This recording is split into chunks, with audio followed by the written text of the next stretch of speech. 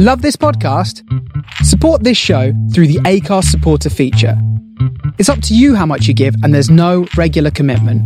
Just hit the link in the show description to support now. When Shorts Were Short only concerns itself with what was actually a very narrow window in football history when teams wore, well, short shorts.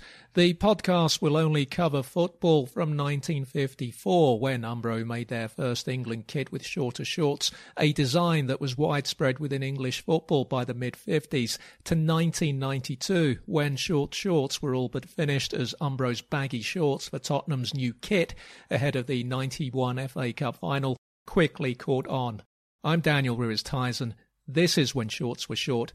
If the shorts weren't short, we don't talk about it.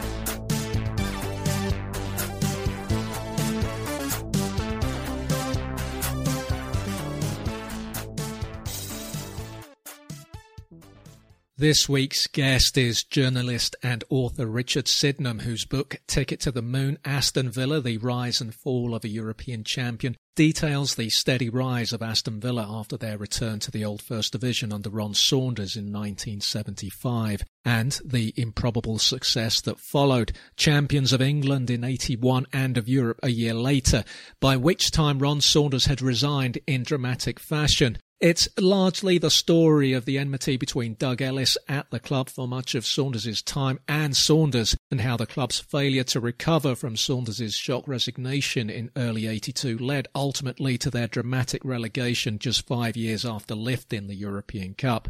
With access to boardroom minutes, Ticket to the Moon is an impressively detailed account of 2 decades of football history at Aston Villa.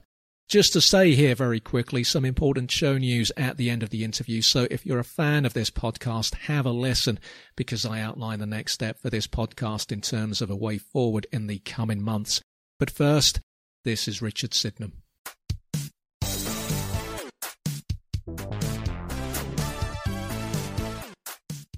The 2 chief protagonists in the book are Doug Ellis and Ron Saunders. Give us a thumbnail sketch of their personalities and how they worked together at the start and how that changed over the years. Doug Ellis was obviously chairman of the club in 74 when Ron Saunders came in. And Doug, as he remained throughout his time as chairman at Villa, was very happy to be in the media spotlight, always liked everybody to know what good things was going on at Aston Villa. If you was being pro-Doug, you were saying that he was a great PR mouthpiece for the club.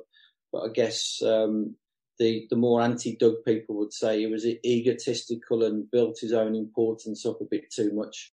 Whereas Ron was keen to do his work behind the scenes. He wasn't a massive giver of interesting quotes to the media, which is probably why Villa wasn't in the newspapers as much as maybe they should have been in later years, because Ron was just happy to let his players do the talking for him.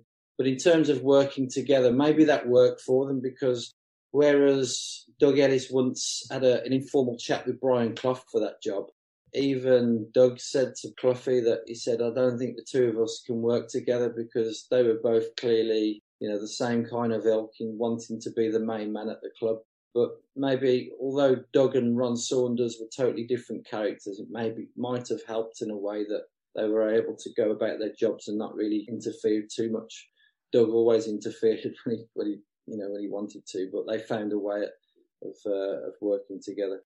Was the book more challenging for you to write because it seems to run counter to the view held by many Villa fans, in that you argue Ellis isn't as responsible for Villa's mid-80s fall as maybe the average Villa supporter would have you believe? Well, my initial motivation for writing the book was, obviously, I'm a Villa supporter, so I know a lot of what went on, but I think there's also a lot of, what should we say, mistruths or mysteries about how can a club go from 7th in the league to winning the league, and then from winning the league, winning the European Cup to being relegated 5 years later. It was a massive rise and fall journey. So I just wanted to know, I mean, everyone had their own opinion, but I wanted a lot more factual evidence of how that can happen. Like I've said before, fans will be probably more pro Ron Saunders and more anti Doug Ellis. I wasn't really one way or the other. I was a young kid at the time in those early 80s, so I obviously heard all the stories, and growing up, then Doug always had a reputation for being a bit tight with his money, but I didn't want an agenda. I didn't want a bias to the book, so I went into the book with, let's say, a clean slate of let's hear from everybody. I spoke to about 80 people in total for the book, mostly players, Doug, Ron Saunders' family, Tony Barton's family, other managers, secretaries, everybody who'd got a close view of proceedings I interviewed. I think then you can make out the picture yourself from speaking to so many people like that, what really went on. And I think there's pros and cons to both of them. You got access as well to secret boardroom minutes from the years covered by your book. How did that come about, and did what you uncovered change the book and your own views in any way?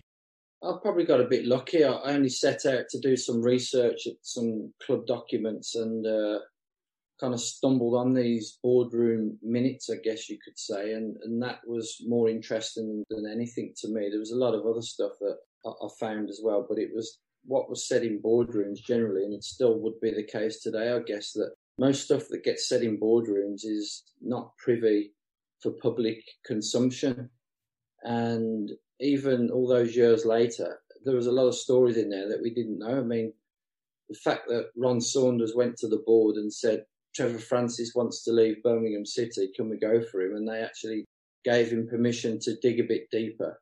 I don't think anybody knew that Villa were trying to take their most prized possession from their bitter rivals. So that was just one example of the nuggets that were in those boardroom records. But what it did was able to, particularly with things like the Ron Saunders resignation, there's so much innuendo about why he left that the boardroom records, actually, you can't argue with them because they've been signed off by the chairman and the secretary, and what was said in that room is down there in black and white. So I think it was the factual accuracy and the authenticity I was looking for was greatly achieved because of those boardroom minutes. Doug Ellis arrives at Villa in 1968. By then, he's already had a period as a board member at Birmingham. Tell us a bit about how he made his money and how he went from being a board member at Birmingham to actually coming to be involved with Villa in 1968. He had his own travel business. He was quite an innovator in the travel industry with package charter flights to places like Mallorca, and he became quite wealthy very early. He started a travel company in Preston initially, where his family was up in that sort of northwest area. And then he got posted down into the West Midlands, eventually started his own travel enterprise, became wealthy. While he was doing that, he would have a season ticket at both Villa Park and St Andrews and would go Birmingham one week, Villa the next. But he said he was always more a Villa fan, and Blues was just, feeding his football appetite, really. I remember the quote when I was sitting in his dining room when we had a chat before he passed away. I said, what did you learn from that short time you had on the Blues board? And I think the quote was something along the lines of how not to run a football club. It did help him in some ways. And Villa actually in a bit of a state when he came into Villa as well, that the club was in disrepair. There was no money. There was in debt. So he and a guy called Pat Matthews really helped to sort them out in 1968 and a few years on from that.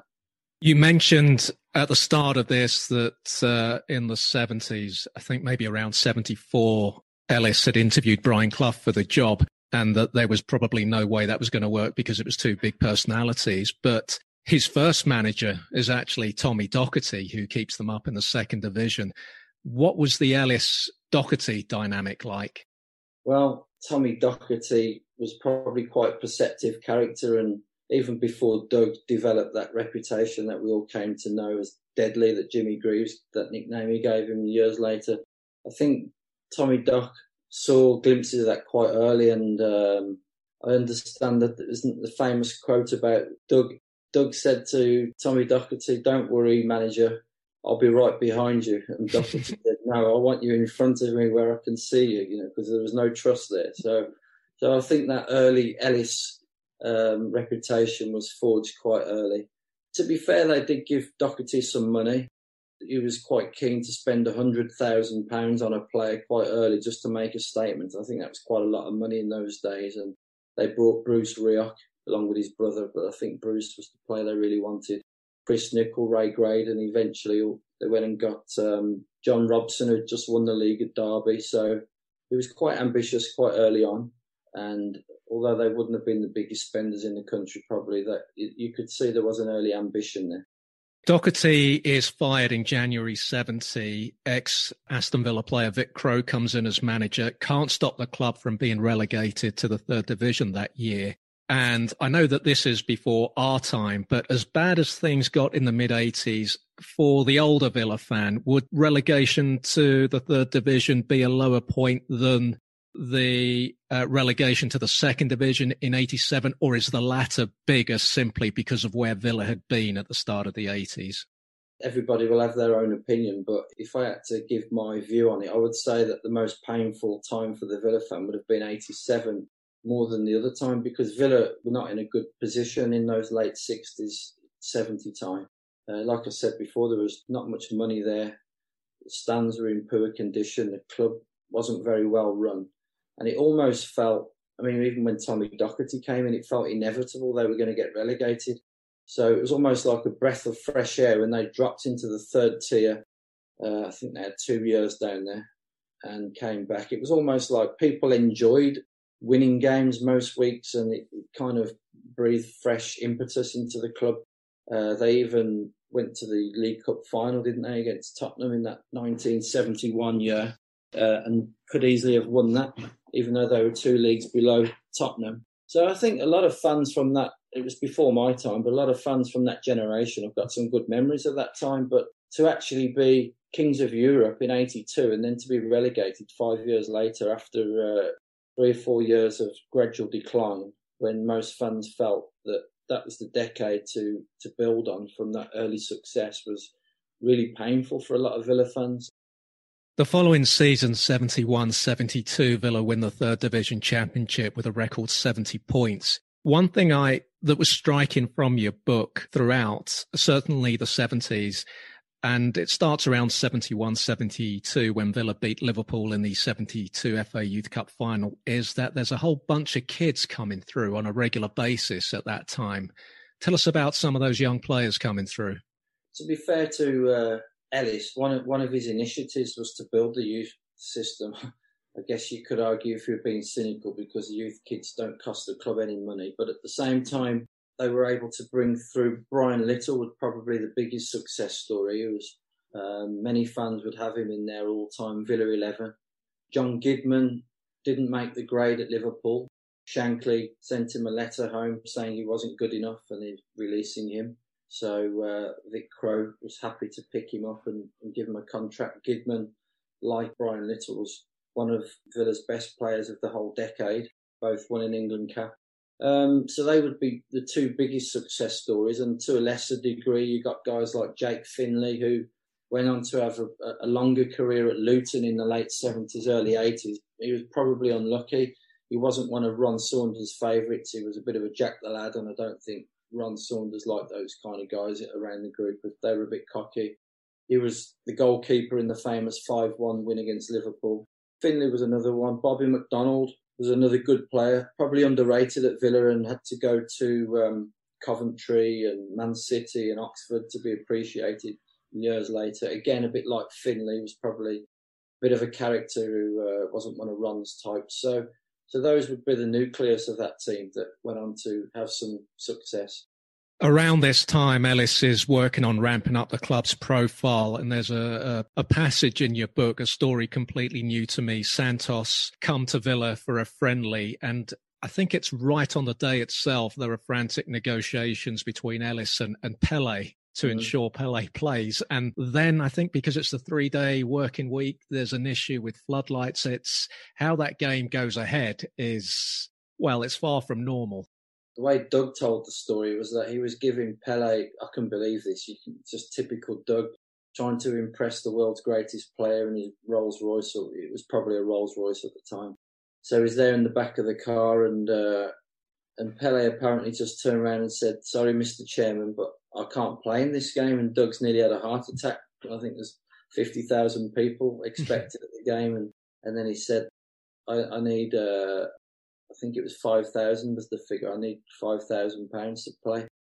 I guess it sounds like a cynical case of blackmail, but I guess in Pele's defence, Santos was basically going around the world playing something silly like 100 games a year. They were, because Brazil were the team, wasn't they? As they still are, I guess, but they were the sexiest team, those late 50s to early 70s. And they were a bit of a selling point across Europe.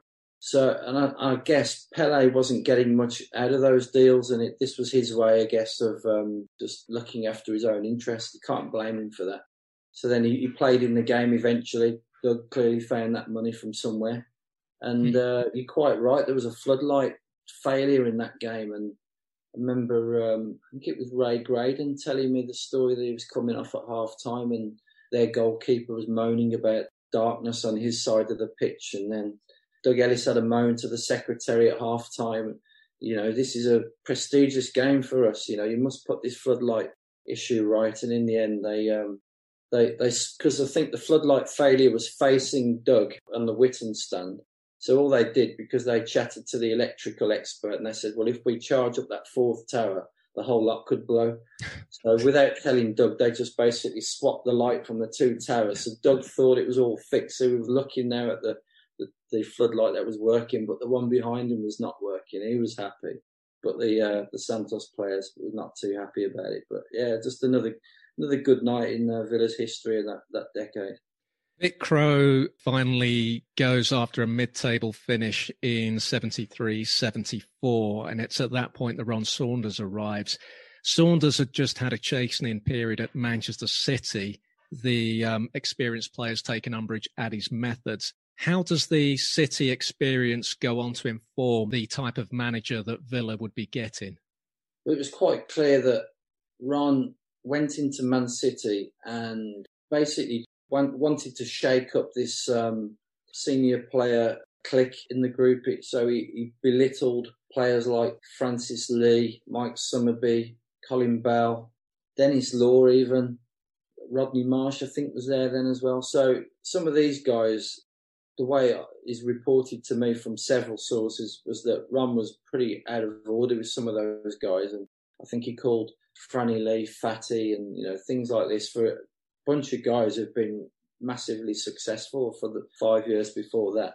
So that didn't work for him in the end. Although they got to a League Cup final, he was ousted after 6 months through player power, basically. So I think when he turned up at Villa a couple of months later, I think he learned that if I'm going to be successful here, I need the senior players on my side.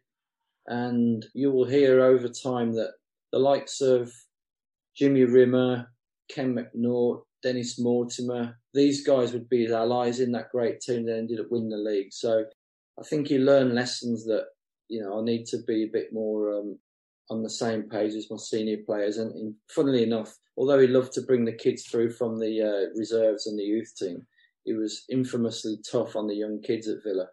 People like Steve Hunt was given a hard time. He got shipped out to New York Cosmos.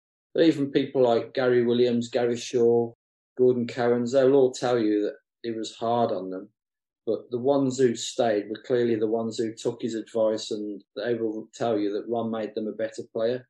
But to answer your question, I think that was the major change, though. He basically ingratiated himself more with the senior players at Villa. He gets Villa back up to Division 1 in his first season. They win the League Cup, beating his former club Norwich in the final. In 1975, there's an incident, and I wonder if this is what really goes on to shape the relationship Saunders has with Ellis from here on in. the clash over Saunders signing Frank Carradus from Manchester City without clearing it first with the chairman. What can you tell us about that? Yeah, that was Ron's first signing, taking him back from his old club, Man City. Carradus was Ron Saunders' typical player, industrious, hard-working, good midfield player, good engine, very fit. So Ron straight away said, right, I'm going back for him. I think he informed the chairman, right chairman, I've signed our first player, Frank Carradus, 100,000. And the reply from Doug Ellis was along the lines of, no, Ron, you don't sign players. You recommend players to the board, and then we decide if we're going to sign that player. So straight away, there was this battle of egos and authority between the two of them, and that pretty much set up the way it would be between the two while they were together.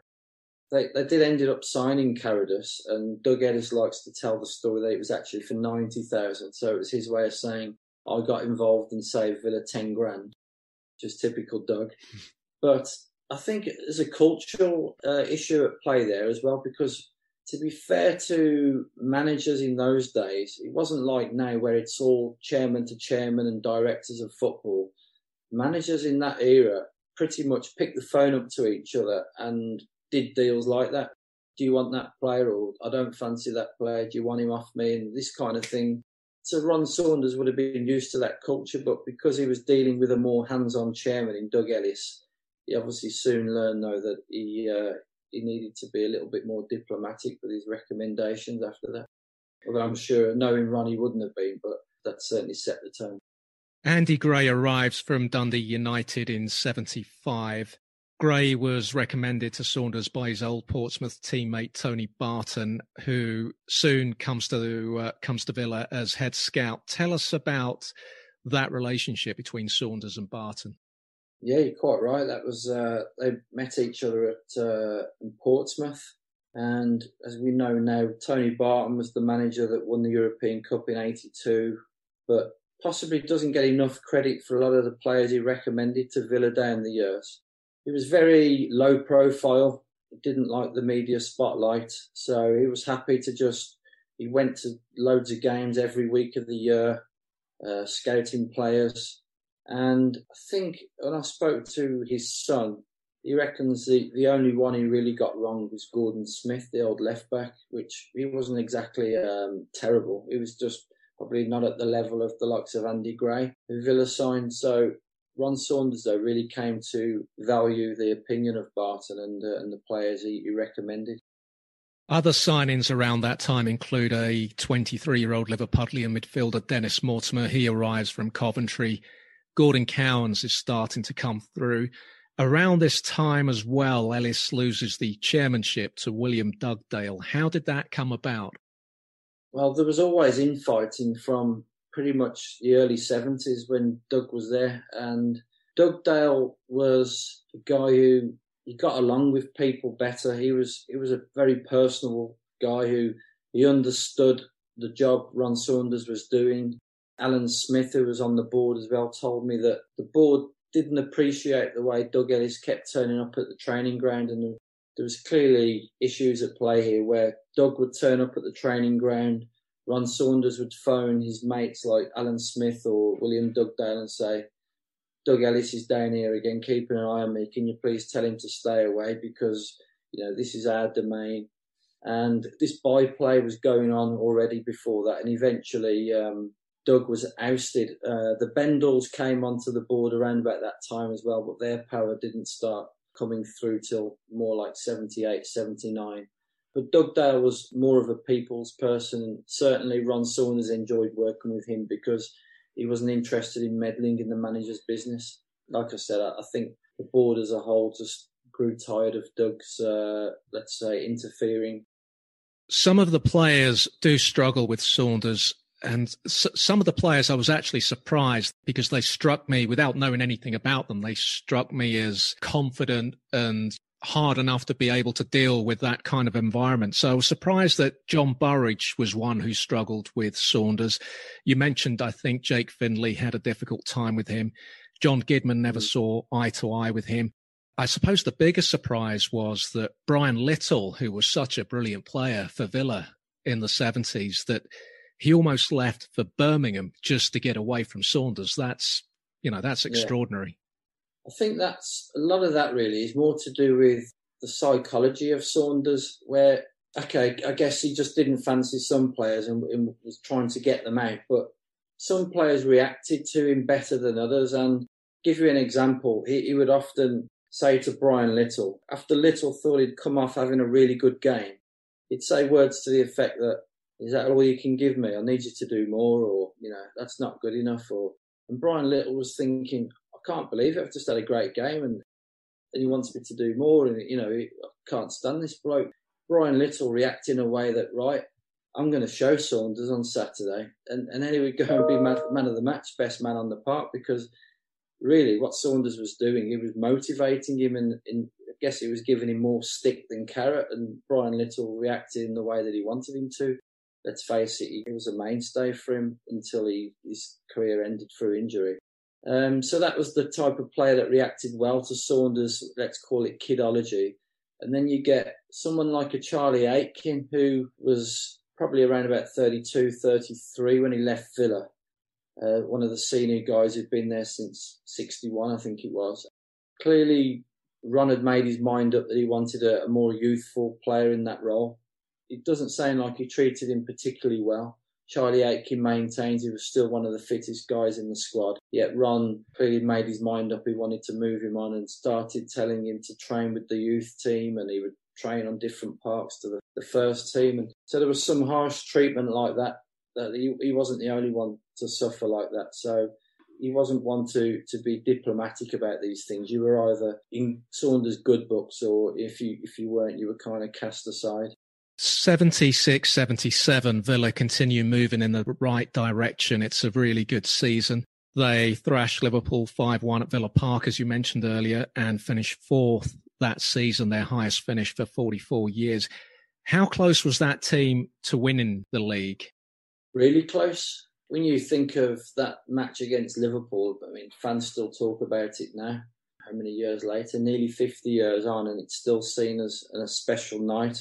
Even Phil Thompson said when I interviewed him, he said, I'd look across at Emley News and we just didn't know what to do because they battered us. They were quicker than us. They was knocking it around. He said it's the loudest atmosphere he's ever heard, ever in his career. So to go from that game, when Liverpool ended up being European champions that year, so for Villa to beat Liverpool 5-1 at half-time, they were 5-1 up. To go from that to not winning the league and finishing fourth sounds like they underachieved, but I believe, I haven't got the league table in front of me, but I think it was 4 points. They were off 4 or 6 points, but it was a very small margin. And when I spoke to John Dean, he puts it down to lack of professionalism from the mixture of management and the senior players, because their away record wasn't very good. I think they lost quite a few games away. I think they only lost one game at home, which was to the local rivals, Birmingham City. Lost too many games away. And he said if we would have just maybe been a little bit harder to beat and gritted our way to 4 or 5 more draws away from home, maybe we could have won that league. That was John Dean's attitude. And when I spoke to Andy Gray, he agreed and felt that team was definitely good enough to win the league. So it certainly showed the signs of things to come, though, because some of those players obviously did stay around for the eventual league title. They do win a second League Cup that season under Saunders. What took my attention from that is that at the end of that season, captain Chris Nicholl, who'd scored the winner, he's moved on. I think Ray Graydon has also moved on. You got Ken McNaught coming in. Alan Evans arrives. Jimmy Rimmer arrives. This is Saunders just 3 years into his time at Villa. And one thing I noted is that in the 8 years Saunders was there, he built 3 different teams, which maybe for that period is unusual. 2 in 8 years would be about average, but he wasn't afraid to break up a winning team. It shows the ruthlessness of Saunders, doesn't it? Particularly that sale that you mentioned of Chris Nicholl. I spoke to the secretary of the time, Alan Bennett, and he said that generally they backed Saunders, whether it was sales or transfers in. And he said, but the one bit of business that the board didn't really like, but still backed him because he was the manager, was Chris Nicholl, the sale to Southampton. And it came as a huge surprise to Chris himself. He said that he was, I think they were in Spain on a end of season trip. And next thing you know, Laurie McMenamy's out there to meet him. He didn't know anything about it. And eventually he's off to Southampton for the next few years. And like you said, he was captain in that League Cup winning team that season. They just had a great season. So to give you, well, not give away, but to sell your captain after such a good season, it just shows the ruthlessness. I guess you could call it vision from Saunders, because he'd brought in Ken McNaught around that time from Everton after seeing him play well over those 3 finals in the League Cup for Everton. So he always seemed to be looking 1 or 2 steps ahead, Saunders, not just appreciating where they were at the time, but it was, okay, where do I want to be in 2 or 3 seasons from now? Even the purchase of Dennis Mortimer in 75, he told the secretary who travelled with him that, said, there's my captain. Didn't become captain for another 3 years, but he already knew in his head one day he's going to be captain of this club. He's probably the most famous captain in Villa's history now. So Ron was great for being a bit of a visionary like that. 1977, Andy Gray wins both the PFA Player of the Year and Young Player of the Year awards, but isn't allowed to travel to London by Saunders to pick up his trophies. Was that Saunders maybe worrying Gray might go, that the awards might go to Gray's head and he just wanted to keep him grounded? Possibly. Didn't like the idea of having a star player, if you like, and when you've got a new signing who's only been there 2 years then, and a young guy who's not only Player of the Year but Young Player of the Year as well. I think the first to do it still only, I believe, 3 guys, I think Bale and Ronaldo. I'm not sure if anyone else has done it. When you've got a player that special and that young, Saunders would have hated all the media hype around him, and that was probably Saunders' way of just keeping him grounded. In a quiet moment, I think he'd told a few teammates years later after retirement he got that one wrong. And I can tell you that Andy Gray never forgave him for it. Even now, when I spoke to him for the book and at other times, he's very, very bitter about that, Andy. And who can blame him? Because that's a special night in any player's career to win an award like that, particularly a double award. The TV company couldn't have done anything more to make it easy on Andy and the club. They offered to send a car to his house, pick him up, drive him to the awards. As soon as he gets his awards, drive him back so he doesn't, have a few too many beers with all the other people there. And so there was a lot of efforts to get Andy down there, but Ron wasn't having it. And he pretty much got that one wrong. Villa just fall to Barcelona in the 77-78 UEFA Cup quarter-finals. Now, before the second leg at the Nou Camp, there is what turns out to be the final falling out between Andy Gray and Ron Saunders. What happened? And given that Andy Gray went on to play for another year at Villa or so before moving, was there no chance of that issue being resolved? Andy Gray was struggling with injury around that time, but he was on his way back. And before the trip to the Nou Camp, I think it was on a Sunday at the training ground, and the match would probably be the Wednesday. Saunders came in and said to Andy, are you fit to play? And Andy, being very honest, as he always was, said, I'm 90% ready. In other words, 90% is good enough for most managers. When you're the best player in the team, 90% is good. And Saunders went, okay, 90%, so you're not fit to play then, okay. And left him back in England. And they only narrowly lost that match, and Andy Gray felt that, he could have made the difference, which I think is a fair assumption. But on that plane back, Ron Saunders told a couple of pressmen that Andy Gray had cheated himself and the fans and the club because he didn't want to play the game and that kind of thing, and which was clearly not the way Andy remembered the conversation. Having been told that conversation some weeks later, went in to see the manager and reminded him all the times he'd put his body on the line for him after injections and playing through injuries. He said, to speak about me like that, he said, that's not acceptable. I've lost all respect for you and I can't play for you anymore, and I need you to put me on the transfer list. Because Villa was clearly going to expect top dollar for him, it took quite a while for that sale to happen, pretty much about 18 months later. But from that moment, Andy Gray got it in his head. He was leaving. It was just a matter of when. 79 and 80, this period is Saunders rebuilding for the last time. As you say, Andy Gray finally moves on. Findlay, Gidman, Gregory, they're all sold. Gordon Smith moves on. Tommy Craig goes. Even young prospects such as John Dean, despite doing well at Villa, he's sold to West Brom. There are arrivals like Kenny Swain. Interesting, he's another attacker like Alan Evans, who's converted successfully to a defender by Saunders. You've got Tony Morley, who becomes an outstanding player for 2 or 3 years. He arrives, Des Bremner arrives. So the final pieces are now falling into place for that great side, aren't they? Yeah, I think the big picture of that particular final transition is just all about Ron Saunders' vision. It's magical vision of putting. I don't want to take anything away from Tony Barton for the way he identified some of those players, but the fact that Ron had this vision of, like you mentioned, Kenny Swain, the right winger at Chelsea. We lose John Gidman, and then Swain replaces him at right back. Alan Evans again comes in as a striker and becomes Ken McNaught's central defensive partner in not too much time after. And also the sales of Gidman and Gray. If you were a Villa fan at the time, you'd be thinking, you're selling Gidman and Gray within a couple of months of each other. Brian Little's going to go to Birmingham City. The only reason that didn't happen was because of it failed a medical. So you'd be thinking he's trying to sell our 3 best players, our 3 big stars. If you were a fan at that time, even though Ron Saunders had a lot of credit in the bank with Villa because of doing quite well, winning 2 League Cups, you would still have thought, what the hell is he playing at? So to go from that massive transition in only 79, losing those star players, to winning the league a couple of seasons later was remarkable, really, and it showed how Ron had that plan.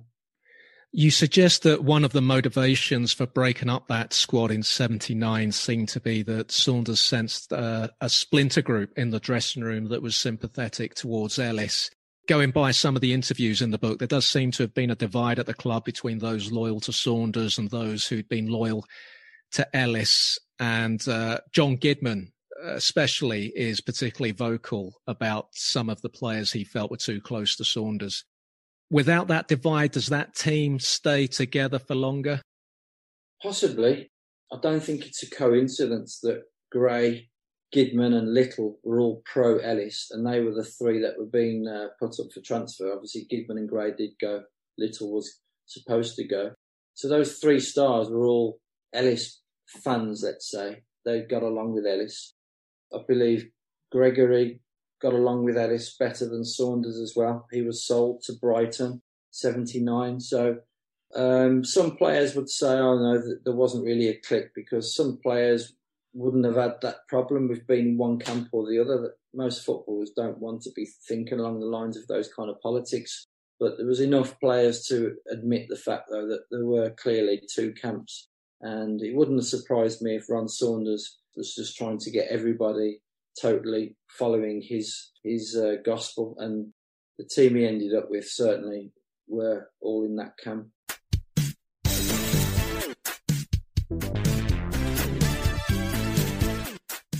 Still to come on this week's When Shorts Were Short.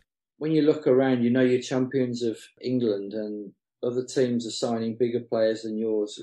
Like you said, I've got boardroom records to show the arguments in the boardroom, and Ron Saunders was consistently asking for more money and not getting it. They would say, well, you need to raise money before we can buy anybody. And in the end, out of almost testing the board, he said, OK, then let's put Tony Morley and Gary Shaw up for sale.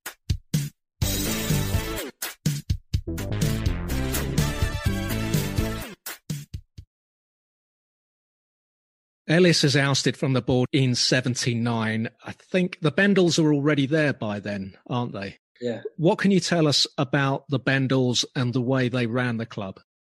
Well, Ronald Bendel was the father, Donald Bendel was the son. Basic dynamic is that Ronald Bendel didn't have a clue about football. He was just a very wealthy accountant, and Donald was a huge Villa fan. So it was almost like Ronald Bendel, that is, was buying Villa's or buying into Villa initially, let's say. It was a bit of a rich plaything for his son Donald, really. They both got on the board very soon. And I think they were always in the background, and it seems that Ellis and Ronald Bendel were egotistical and almost took on this power battle of who's going to have the most shares in Villa. Ronald Bendel kept buying shares at every opportunity. Doug would also, but before you know it, 1979, when there's a lot of politicising in the background in the boardroom, Ronald Bendel had done very well to get everybody on his side, to the point where it was an untenable position in the end for Doug to stay at Aston Villa, and he left.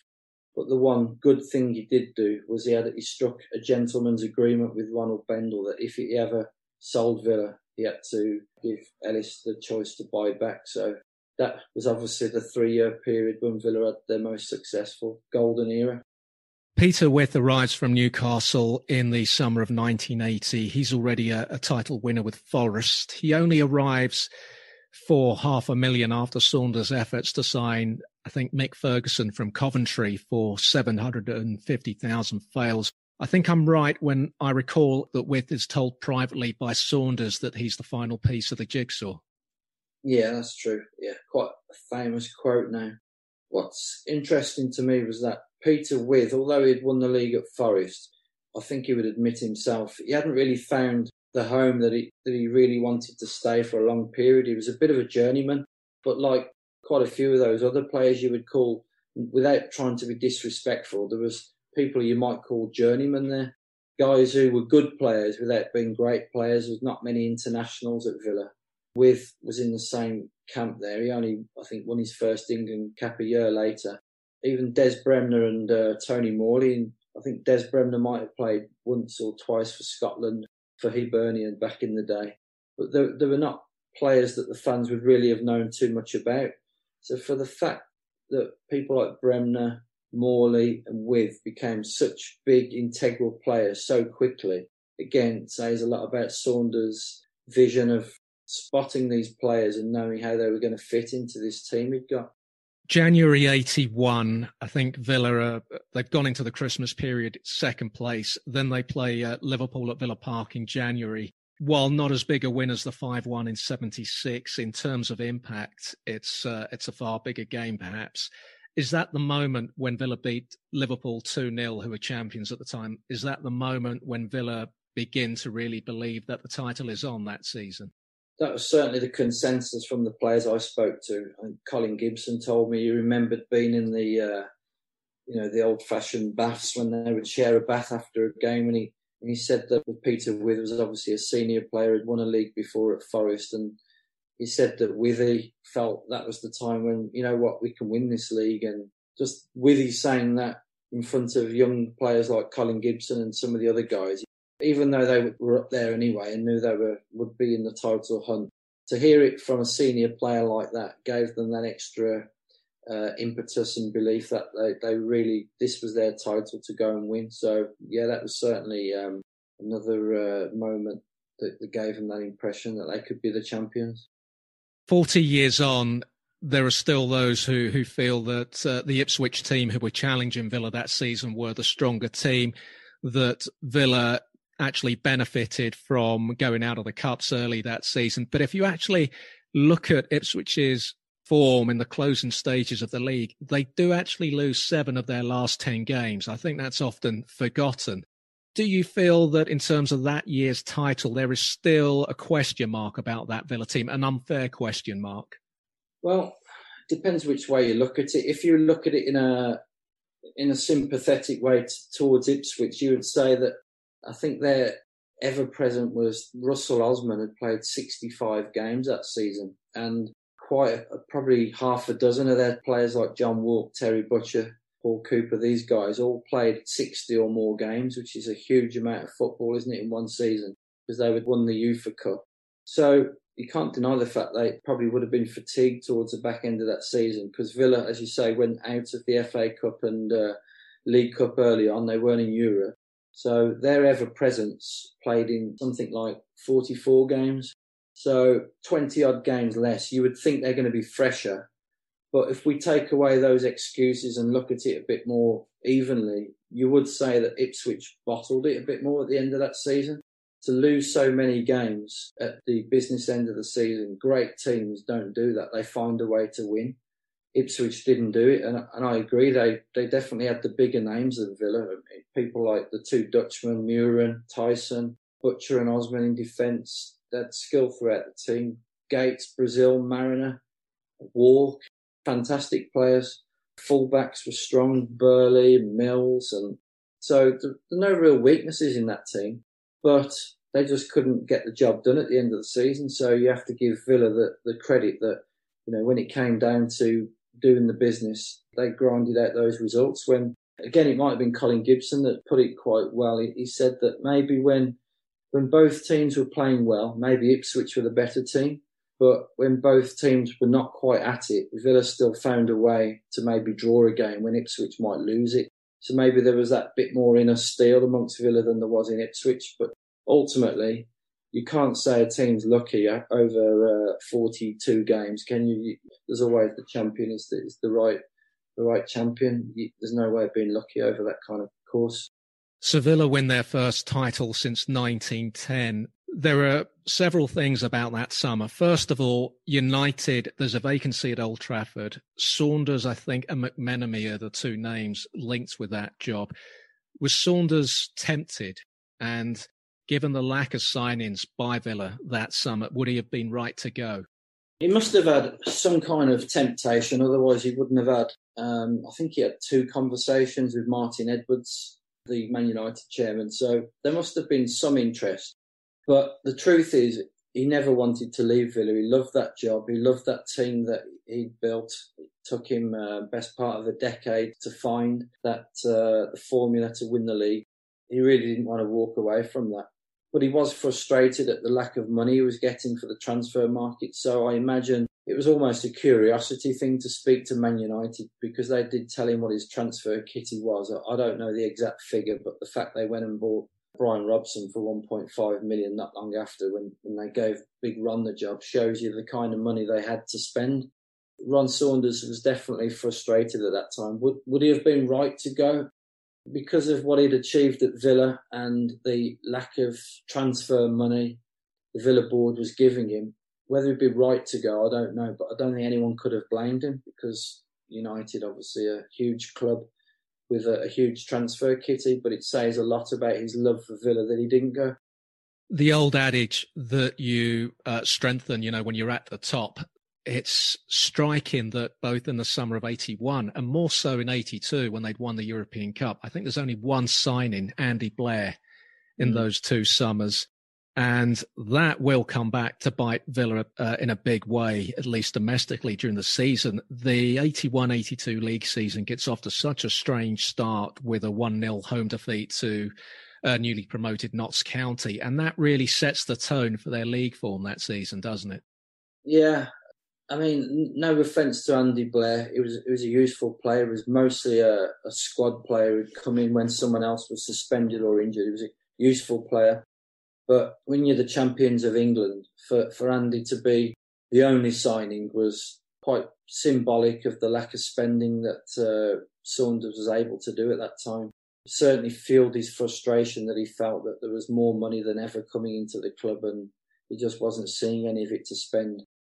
I know that the fans would have expected, like I said, Brian Robson ended up going from West Brom to Man United. These were the kind of names fans would have been expecting the club to sign to. Once you're at the top of the league, you want to stay there. So that's certainly frustrated Ron. And the fact that, as we all know, Villa won the European Cup that season. The fact they came 11th in the league after winning it the year before, it's a huge disappointment for me as a supporter that they wasn't able to at least show a bit more consistency, even coming in the top 5 or 6. To come 11th was quite poor. Gordon Cowan said that there was no doubt the team subconsciously was focusing so much on the European Cup and doing well in that competition because it was their first time and it might be their only time. They certainly put all their eggs in that basket. But they also had a few injury problems that year that they didn't have when they won the league. They famously only used 14 players when they won the league. the year after in the European Cup campaign, Ken McNaught was injured. Colin Gibson was injured. They had a few other issues as well. Did just using 14 players in 80-81, that seemed to have gone against Saunders then from that point on, that the board felt that he could continue to work those miracles? Probably. There's also some innuendos that the money was coming in and going to places it shouldn't have been as well. There was police investigations. Where that money ended up going is anyone's guess. But Ron certainly knew it wasn't coming to his transfer kitty. But you're quite right, the 14 players, they probably thought, well, you've won the league with this squad, why can't you go and do it again? That shows a lack of football knowledge, doesn't it? Because the year later, when the squad was tested with a few more injuries, the backup just wasn't strong enough. There were some good kids coming through, like Mark Walters, Tony Dorigo a year or two later, and Paul Birch. Nigel Spink was shortly to take over from Jimmy Rimmer. But that particular season, there wasn't any particular bench strength to cope with injuries to 3 or 4 key players. And by now, the relationship with Ronald Bendel, which had been good, wasn't so good. And I take it that's down to the lack of funds being released for the team. Yeah, absolutely. When you look around, you know you're champions of England and other teams are signing bigger players than yours. Like you said, I've got boardroom records to show the arguments in the boardroom, and Ron Saunders was consistently asking for more money and not getting it. They would say, well, you need to raise money before we can buy anybody. And in the end, out of almost testing the board, he said, OK, then let's put Tony Morley and Gary Shaw up for sale, who was possibly their 2 greatest assets. And the board said, oh, no, we can't sell those 2. They're our 2 best players. I was thinking more people like David Geddes or Brendan Ormsby, these kind of more squad players. But I don't think for 1 minute Ron Saunders didn't want to sell Morley and Shaw. That was his way of, out of exasperation, look, well, if that's what I need to do to sign some players, then go and get me a couple of million for these, for these 2, and I'll sign some more players. But I think within a week he'd resigned over the frustration of it all. It was clearly getting to him when he came out with that particular offer of Shaw and Morley. After resigning, why did Saunders choose to make an immediate return with Birmingham, of all teams, given how high his stock was at the time?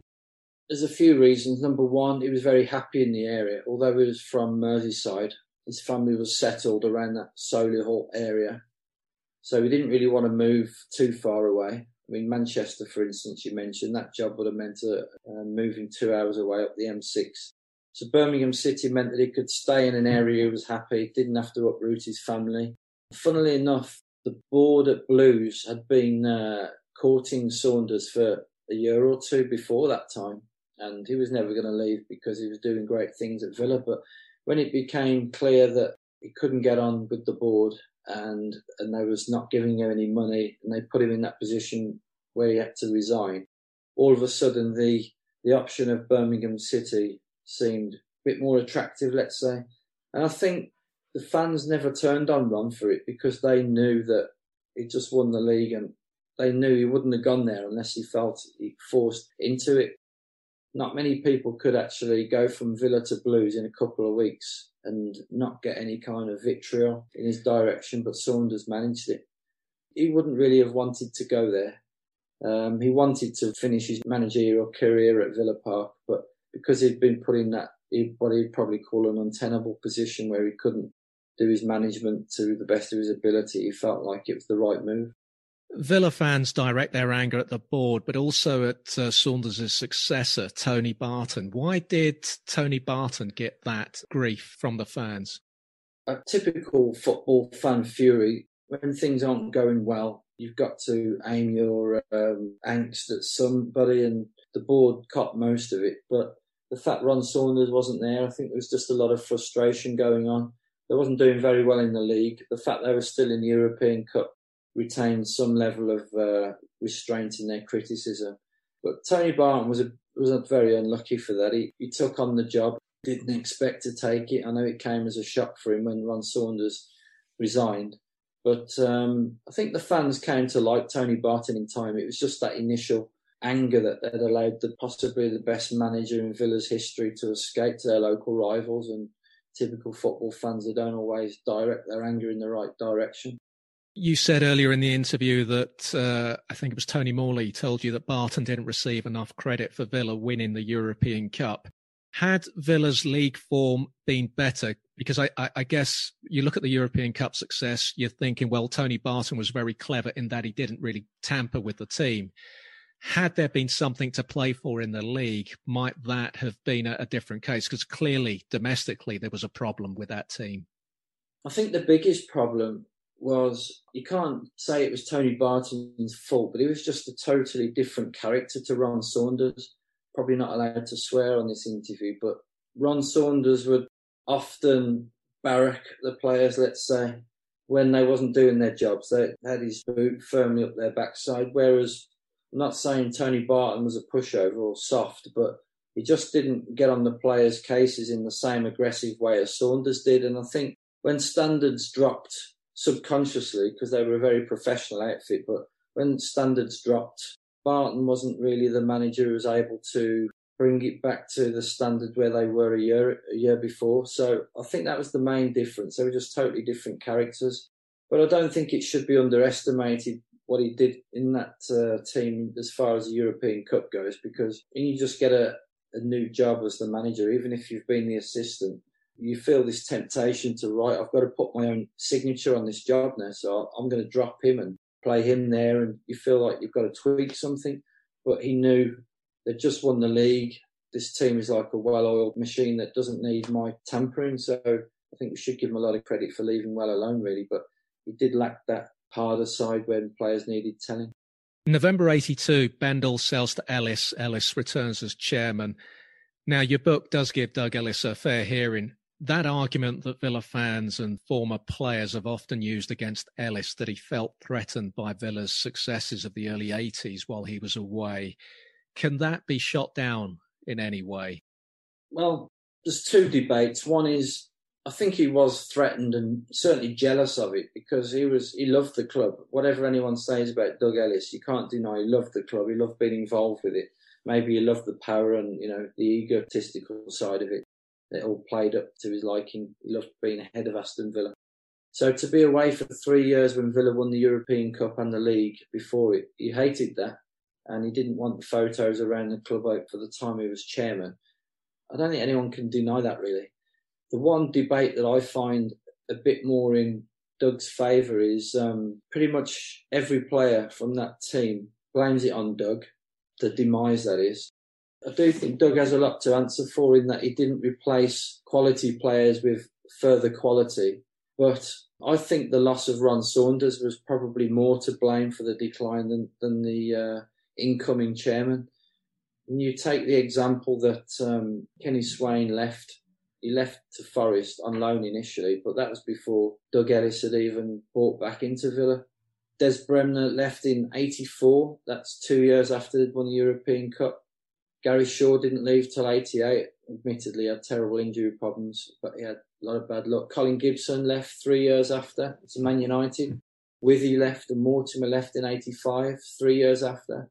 So what I'm trying to get at is that Alan Evans left, I think, in 88 or 89. So a lot of these players were still around at the club for at least 3 years after the European Cup, but the league positions were not particularly high. The one sale that I felt was unforgivable was Tony Morley.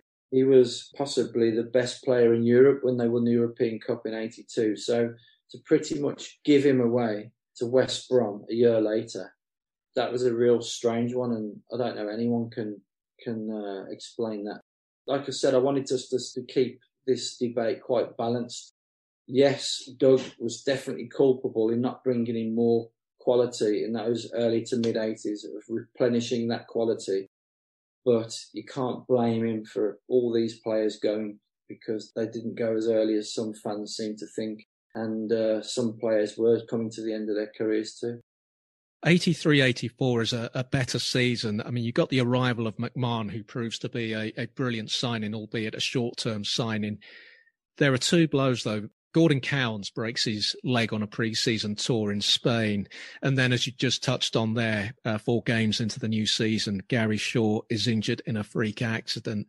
And he's still only 22 at this point. There's a strong argument for saying he should have gone to the 82 World Cup. You look at footage of Gary Shaw online and you wonder what that guy could have done in today's game.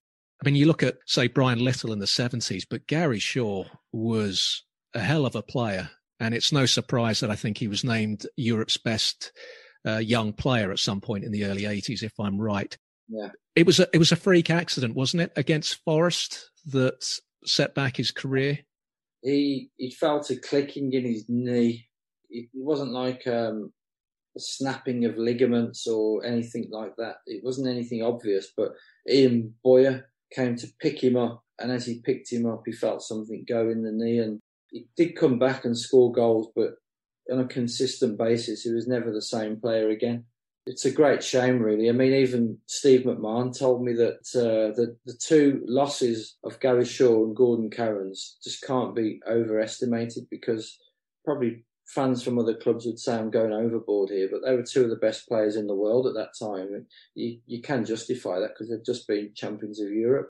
I definitely think both of them should have gone to the 1982 World Cup. That was a travesty that only Peter Withe was part of that England squad in 82 in Spain. Shaw, it was quality. It was like, whether you want to say like a Bergkamp, Van Basten, he had that, knew where the goal was, but he had that, could bring players in, pass, had a great touch. Wasn't the quickest, but his brain was the quickest, you know, he could see a pass. So it was a huge blow. And Gordon Cairns, his broken leg as well on that pre-season match in Spain, that was a huge blow too. So that wouldn't have helped Villa's gradual decline there either. But like I said before, Doug Ellis he didn't react to bringing in other players at that time. Paul Rideout did a decent job for Villa though, but they soon sold him again after a couple of years. You mentioned Steve McMahon. He's probably one of the best midfield players I've seen at Villa in all my years. It was a really tough midfield general who I guess we all hoped would be the eventual replacement for Dennis Mortimer, but sadly he was soon off to Liverpool.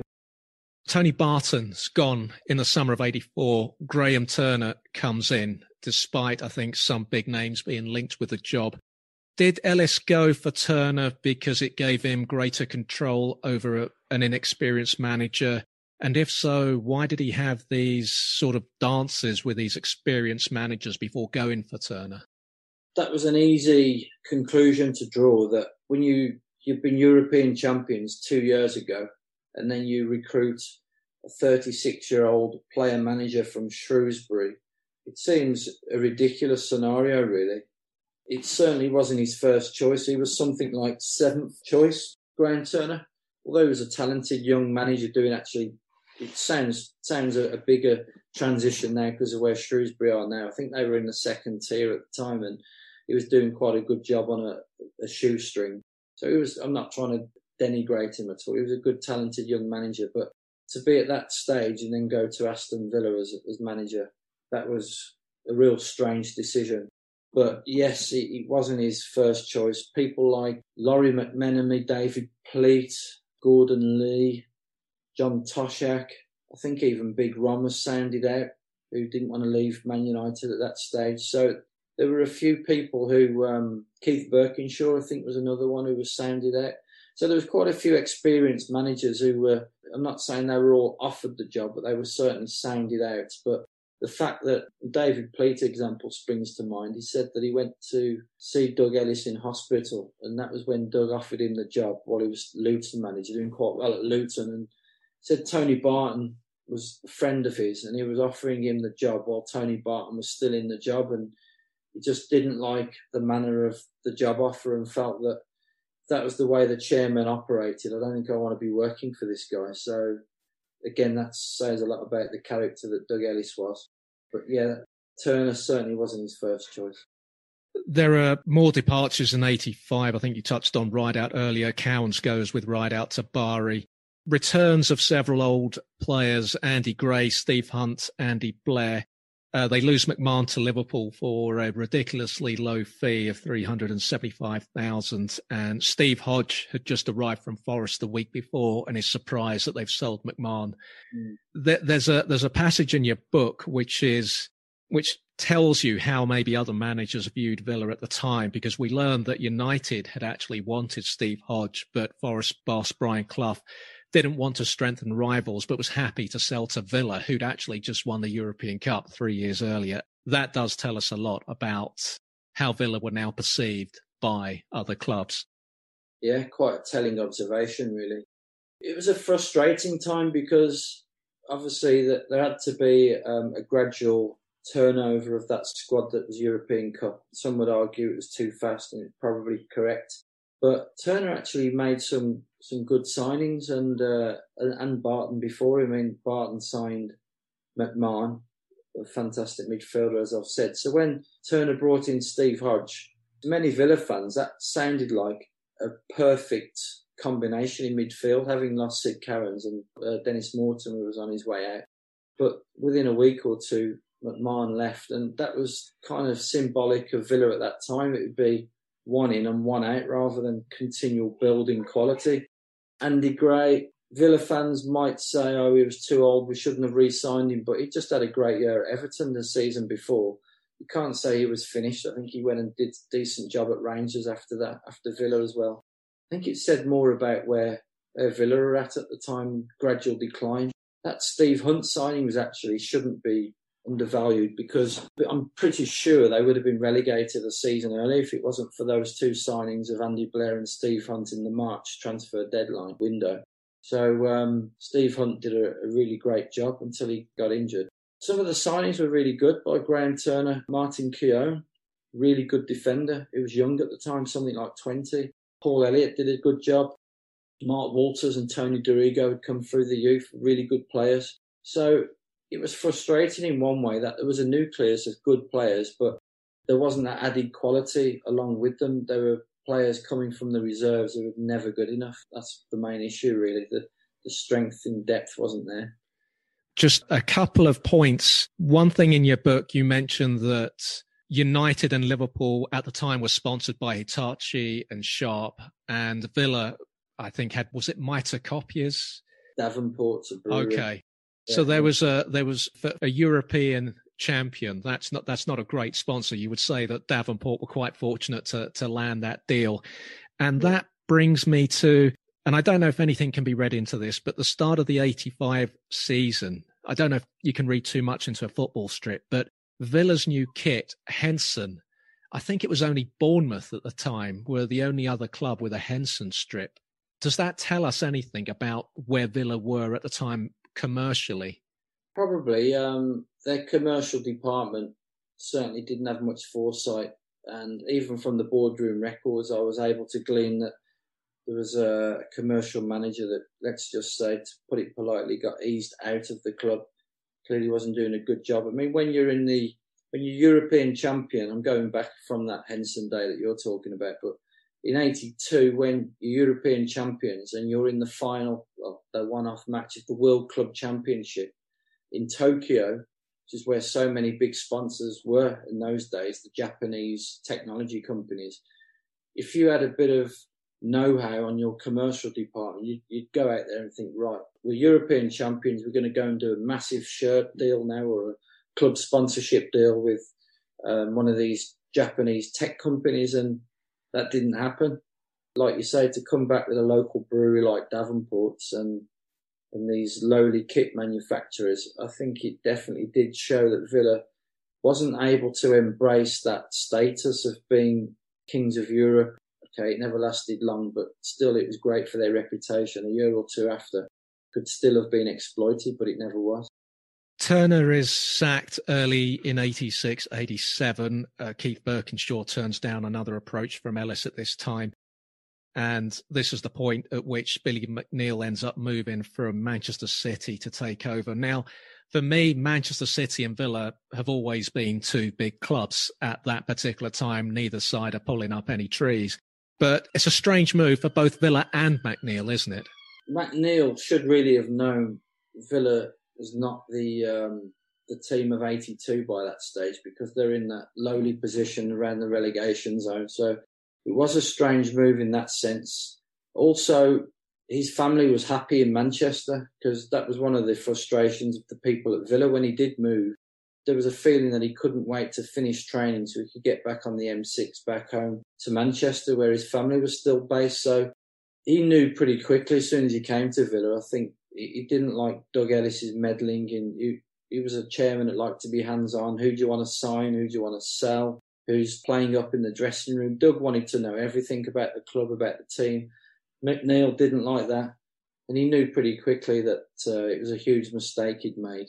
But Villa and the club and the fans really were the victims and all that, because his heart wasn't in it. The players ridiculed him. What a ridiculous team talks he gave. In fact, they gave him a nickname of Billy McBingo. He was so simple with his team talks, almost. I think Warren Aspinall said he came in with a Subbuteo board one day or something like that and said that you go down the line, you pass to him, and bingo, we score. It was something a kid at primary school could come out with, and they would all start sniggering. And I think they had like sweeps. How many times are you going to say bingo in this team talk? And so it wasn't a great time for the club at that stage, for their manager, having the mickey taken out of them by the players behind his back. And that all changed the year after then when Graham Taylor came in. So McNeil doesn't last the season. Villa are relegated. Just before we come to Graham Taylor's arrival, did Villa need to be relegated for that decline to be arrested? Was that the only way Villa were going to get out of this? I'd like to say no. The squad was bad, but I don't think the team was bad. If you reel off some names there, like Nigel Spink in goal, still very good keeper. Alan Evans, still a decent defender. Tony DeRigo, I thought, was a hugely underrated left-back. Ended up winning the league at Leeds, being Player of the Year at Chelsea. Great left-back. Gary Williams, the European Cup winning right-back, was still there. Steve Hunt, good midfielder. Mark Walters, excellent winger. You got Andy Gray, who was league champion at Everton the year before. So there's a few other players I would have missed. Gary Thompson did a good job when he came. That team was good enough to hold its own in that league, even a kind of a mid-table team. But there's too many things wrong with the mentality of the players, mentality in the board. Training wasn't good. It was just rotten to the core in the end, but it wasn't because of the team needed to be relegated to be broken up and come back with a fresh kind of squad. I think the team was good enough, but it just needed a massive change in mentality and attitude, which is what Graham Taylor gave them. The likes of Kevin Gage, Stuart Gray, Alan McInally arrived. David Platt turns out to be a brilliant signing halfway through the following season. Taylor gets Villa back up at the first attempt. One thing I noticed in Ticket to the Moon is that after the Barton and Turner sackings, Ellis interviewed big names and emerging names for the job.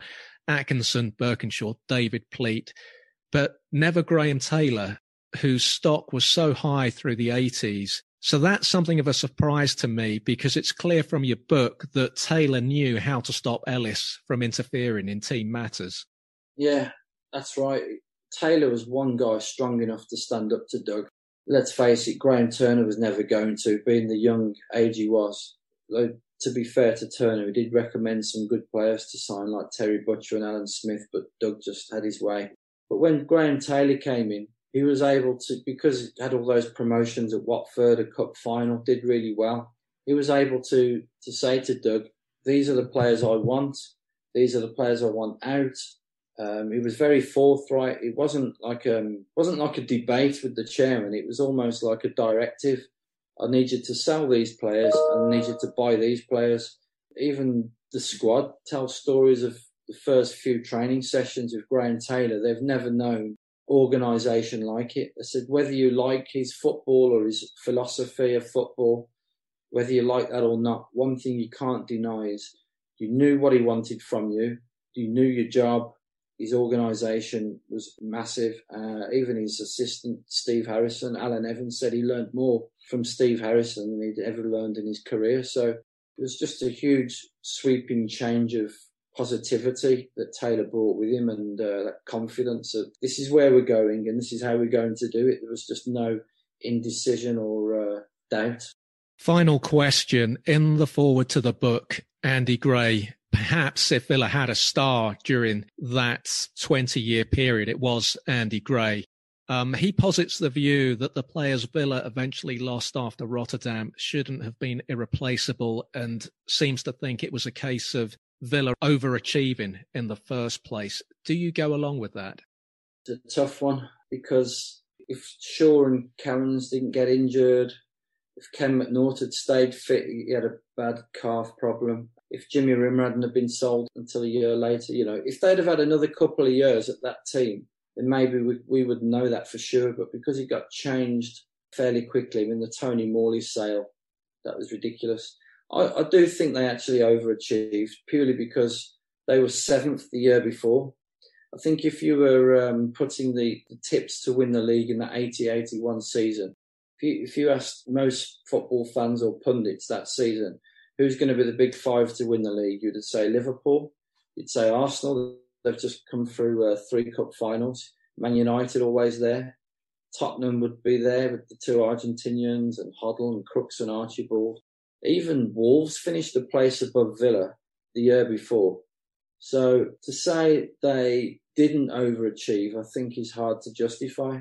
So I think they overachieved, but I'm not saying they were lucky because you can't be lucky. They played fantastic football when they won the league. But I think the fact they came 11th the season after showed that they did have a remarkable season that was, I wouldn't want to call it a blip, but it was maybe something you wouldn't have expected.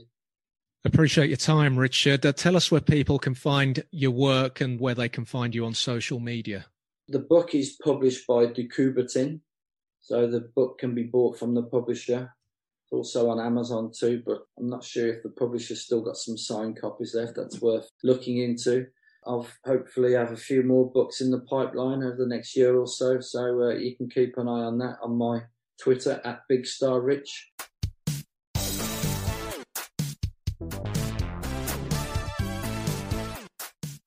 Thank you to Richard Sydenham. A link to Ticket to the Moon, published by De Coubertin Books, will be posted in the show links along with Richard's Twitter details, and De Coubertin are at decoubertin.co.uk.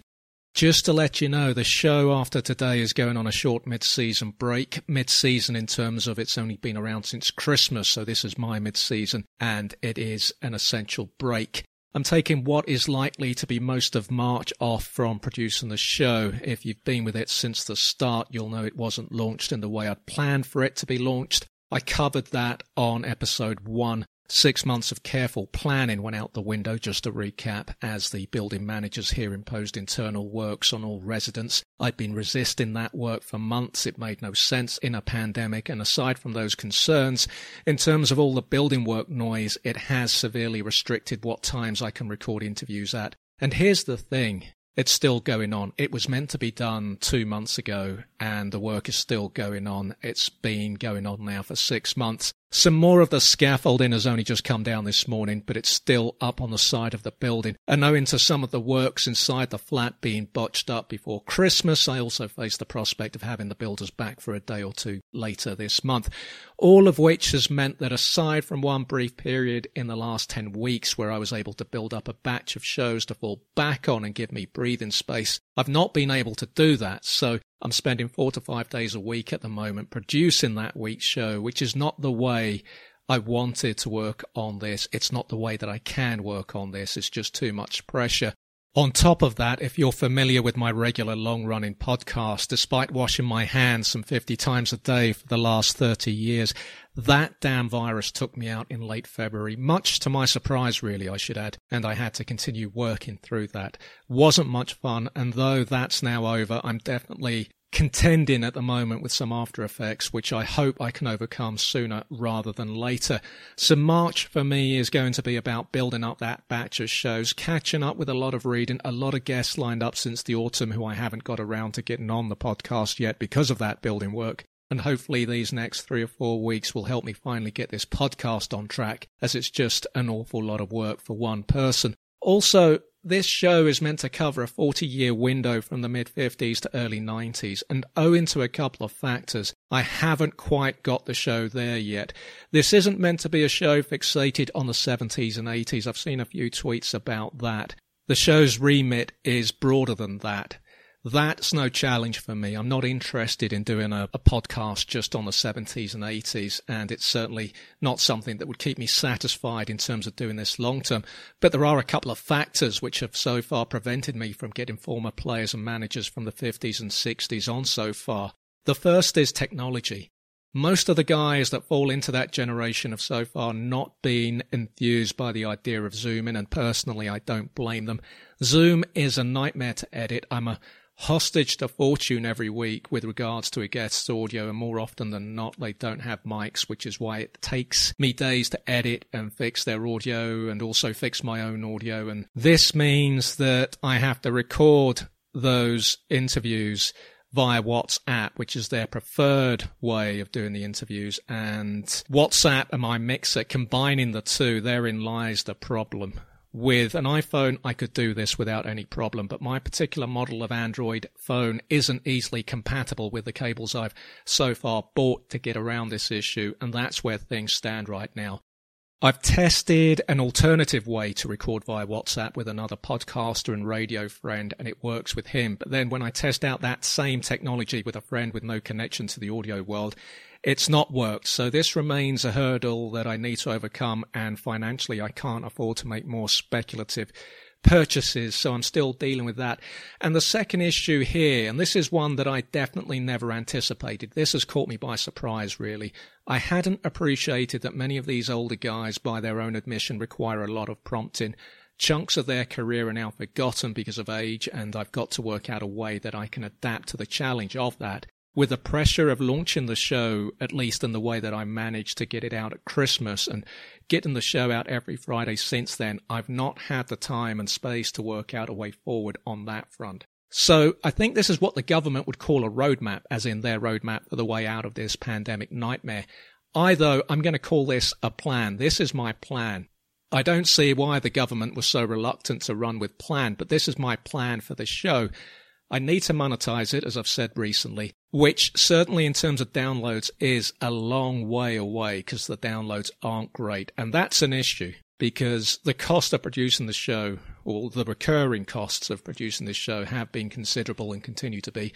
The good news is that more big name players and managers of yesteryear continue to agree to come on after seeing the show is finally out there and listening to an episode or two. I've got brilliant and very patient writers lined up to guest on the show too. But also, I don't want to get hung up on having high-profile guests on all the time. I want to cover some of the less familiar stories from back in the day, if you'll excuse the Americanism. At the same time, in the episodes where I've gone down this route, the downloads have been poor, and I can't afford that in my situation. And also the fact is that when I go off on a tangent and do, say, a Subbuteo episode or a football comic episode, those guests are far better on social media, and their episodes get higher downloads than the actual football guest episodes. It's simply because those Subbuteo and comic guests know the huge importance of social media and will retweet, or better still, go to the effort of actually tweeting about it. The average former footballer isn't that great with social media. Most of them don't even RT or share the episodes they've appeared on, so those episodes are essentially thrown away from my point of view and have done little to grow the show, which isn't great when I've spent so much time putting them together. So there's a lot of work ahead for me. I know that I can do it, but I also know that I can't do it without a few weeks out to just focus on collating those interviews and releasing much of this pressure this show leaves me under on a weekly basis.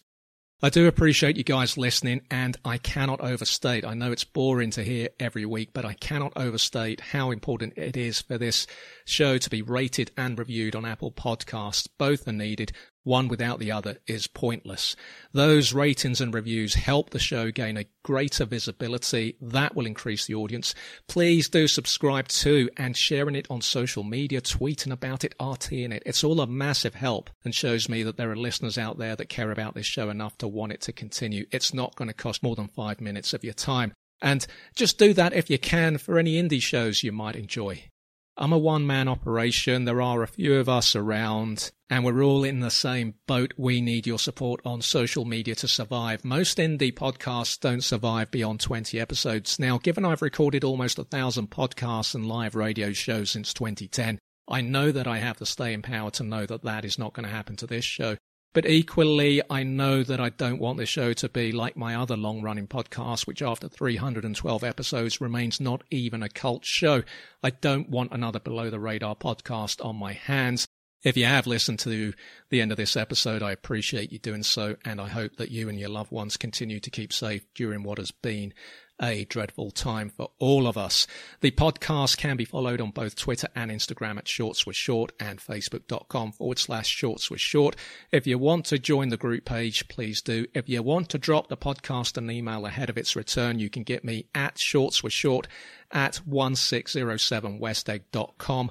All my work is at danielruiztyson.com. Thank you for your time. The artwork is by Tom Hadfield. The music is 80s synth pop by Toto Cyberspace. I've been Daniel Ruiz Tyson. I'll be back soon. This has been When Shorts Were Short. If the shorts weren't short, we don't talk about it.